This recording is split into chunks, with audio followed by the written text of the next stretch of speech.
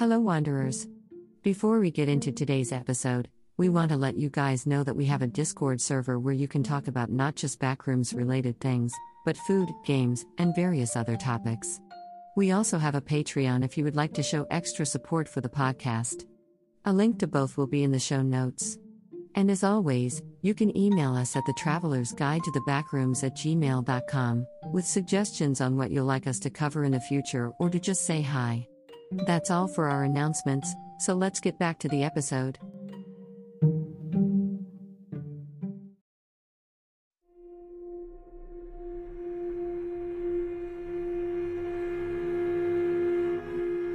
Hello everyone, and welcome back to the Traveler's Guide to the Backrooms, where we try to go over and explain the lore of the many levels and entities within. My name is Sharp A3, an MEG AI processing system, and in today's tale, we'll be continuing where we left off from, the Seed of Darkness. As Joseph continues on his mission, we'll see more of who he is as a person as well as an MEG scout. So without further delay, let's get into today's tale, Rendezvous. Whomp boomed throughout as Joseph fell down on the ground, making a dull thud in the process. He lifted himself up groggily, and was greeted with the familiar concrete walls of Level 1. He'd been here for almost 2 years, and yet, he'd never quite gotten used to no clipping, which to his great dismay, caused him to be made fun of countless times. He began to make his way to Tom's diner, which was where he'd arranged a meeting with one of his friends, Megumi, who he'd known for quite some time now, to exchange information regarding the expedition he'd just made. Despite the fact that she was technically his boss, she still treated him like a friend rather than her worker. Passing by the Alpha base, he continued through the lonely parking lots of the level in a hurried pace, hoping he wouldn't get lost like last time. Eventually, he arrived at the diner and entered its doors. The familiar aroma of Tom's cooking was the first thing that hit him. The delicious plates always filled the entire diner with an aromatic smell like no other in the backrooms. The patrons all stood poised on bar stools or sitting down at their own tables, each digging into a meal or sharing a drink with one of their companions. Joseph scanned the room in search for Megumi, and found her on a table at the far end of the room reading a document which she seemed to be quite entranced in. Megumi wasn't really a character you could miss. Wild black hair stood in contrast with her deathly pale coloration, extending to her waist in a haphazardly straight fashion. Joseph was a good 5'10", yet she towered over him in size, and was much more muscular than him. Whenever she was occupied with work as she was now, she always wore an intimidating, stoic expression, which masked the big jokester that was inside. She spoke with a distinctive Japanese accent, oftentimes speaking too quickly to be understood, but Joseph had gotten used to her so it was no problem for him. He made his way to her table and lightly tapped her on the shoulder. She jumped in her seat, startled, turned around, saw it was only him, and immediately loosened up. She smiled at him and beckoned him to sit opposite her, which he did hastily. Megumi was one of the first people Joseph had met during his time in the backrooms. When he'd somehow made it through level 0 by accidentally no-clipping into a wall while being chased by an entity, she was the first person he'd encountered. She'd taken him to the diner, on the exact table they were on now, and after a riveting discussion explaining his situation, had convinced him to join the MEG. Throughout the 2 years he'd been here, she was his closest companion, and just so happened to be his boss. "Took you long enough," she chimed the moment he'd taken his seat at the table. "Can I get you anything? A glass of water or two would be nice," he replied. "I never want to walk that distance again." They weren't joking when they said this place was infinite. "Do you know how long it took me to get there?" She shrugged. "Quite a lot without a doubt, but orders are order." She smiled cheekily at her own joke as he groaned. He'd heard it about 1,000,000,000,000 times now. "You do realize you make those rules, right?" He replied. "Why don't you ever give me anything actually interesting to do? Walking a bajillion miles gets rather boring after a while, especially after your batteries die out." She furrowed her eyebrows. "How would that happen? You'd have to be using your phone for that too." She paused, looked at him sternly, and suddenly exploded. "Joseph, you are not supposed to be using your phone on scouting missions.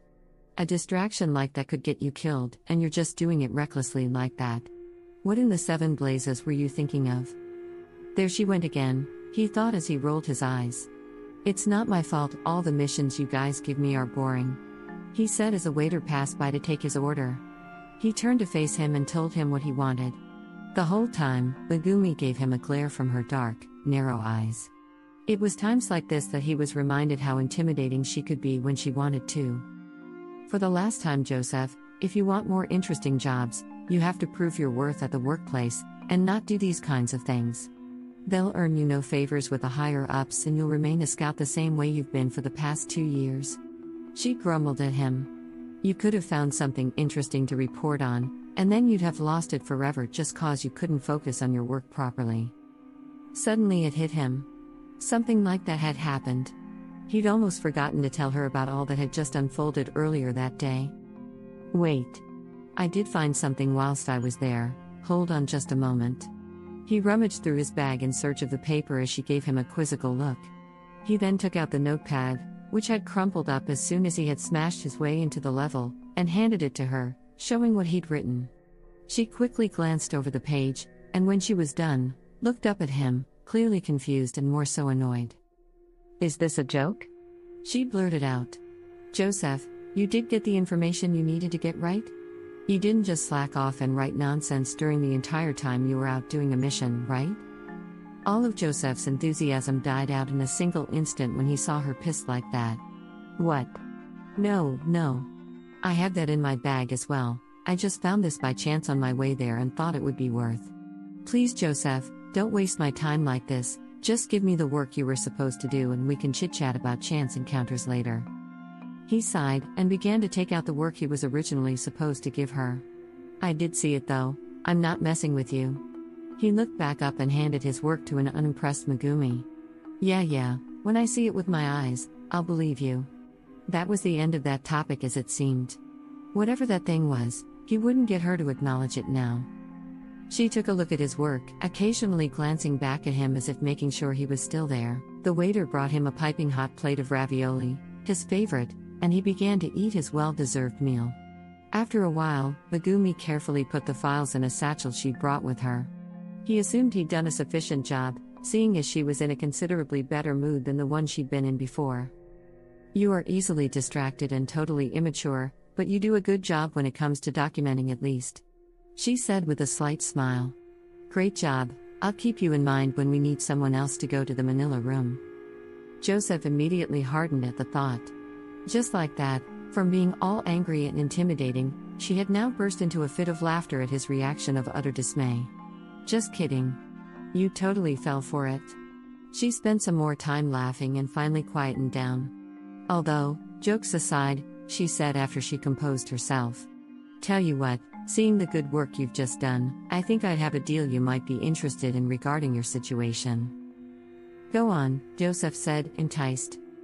If you agree not to do any more of your time-wasting bull crap and actually get a bit serious about your job, I could try negotiating for you to be sent with an actual team to document some other levels. Keyword try though. Does that sound like a good offer to you? She said as she looked at him with a raised brow. This was it, the offer he'd been waiting for during all his time working under the MEG, a chance to actually get the recognition he, somewhat, deserved. He grinned widely from ear to ear, and practically screamed a cheerful yes. As Megumi smiled at his reaction. I've been waiting for someone to actually tell me this for so long, thank you. Thank you. He got up from his chair and did a bit of an awkward celebratory dance. Some people were looking at him, but at this point he couldn't really care less. In his ecstasy, he almost forgot about the encounter with the void. Something about it had embedded a feeling of terror deep within him, and a certain nameless fear had awoken inside. He stopped celebrating for a moment and looked back at Megumi, who had been watching him celebrate for a while now. Hey Meg, about that thing I showed you earlier, he began. I know you were pissed earlier so you didn't pay it much attention, but I really did see something, and whilst it's not exactly something big, I'm kinda worried about it. Could you at least try and forward it to some other people so we could, get some attention to it, maybe get some other tests running? She sighed deeply. Listen, Joseph, I'm not saying I don't believe you, but all you have to present for this thing even existing is a bunch of notes and a lackluster drawing of it, no offense intended. For now, I can't just present this crumpled piece of paper to my higher-ups, and you're probably never gonna come across it ever again. This should serve you as a lesson to maybe not use up all of your phone's battery at once, so if this happens again you can actually prove this thing happened, you know? He sighed. Just about what he expected. Alright then, I guess. He was about to sit back down, but paused midway as a new question came to his mind. Hey Meg, do you think this thing could pose a threat in any way? Megumi stared at her empty plate, thinking long and hard. Honestly, I'm not that sure. It could just be the work of one of those reality-eating bugs that prowl around the backrooms, or the work of some entity we've never heard of, you'd never know. Just don't think too much about it for now, okay? Joseph smiled weakly. Yeah, I guess, I'll try not to worry about it too much. Megumi returned the smile to him. That's the spirit. Come on now, we've got another hour here before we're both called to duty again, let's make the most of it. And so they did. They spent the next hour drinking, joking, and generally having fun. He decided to just try and forget about it for the time being. After all, it wasn't like this thing posed that much of a threat, right? It would take it ages to eat at level 0, if it could even spread that far, and how would it even get to other levels? Maybe Megumi was right, it was just another one of the oddities that this hellhole he was stuck in had conjured. These thoughts comforted him. Yet, Joseph just couldn't shake the feeling that something was off, and that something very, very bad had just begun to take place. So, that was the tale, Rendezvous. What do you all think about the events within? We're excited to see what will unfold with our naive MEG scout, as we dive deeper into the Decay canon. As always, if you have any questions, suggestions, or just want to say hi, feel free to join our Discord server or email us. Both will be in the show notes. That's going to be all for today's episode, so thanks for listening and we hope to see you all again soon. Until next time, have a wonderful day, and be safe out there.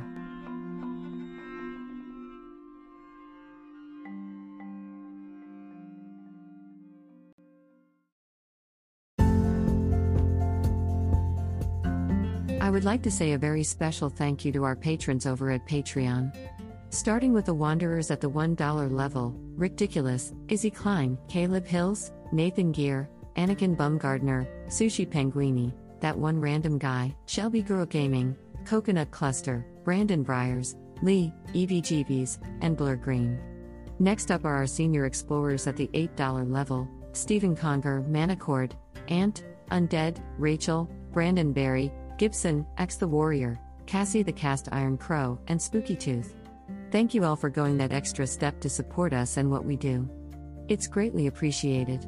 If you would also like to get your name shouted out at the end of the episode, get access to exclusive Patreon content and more, go become a patron on our Patreon. Thanks again for listening, and have a wonderful day.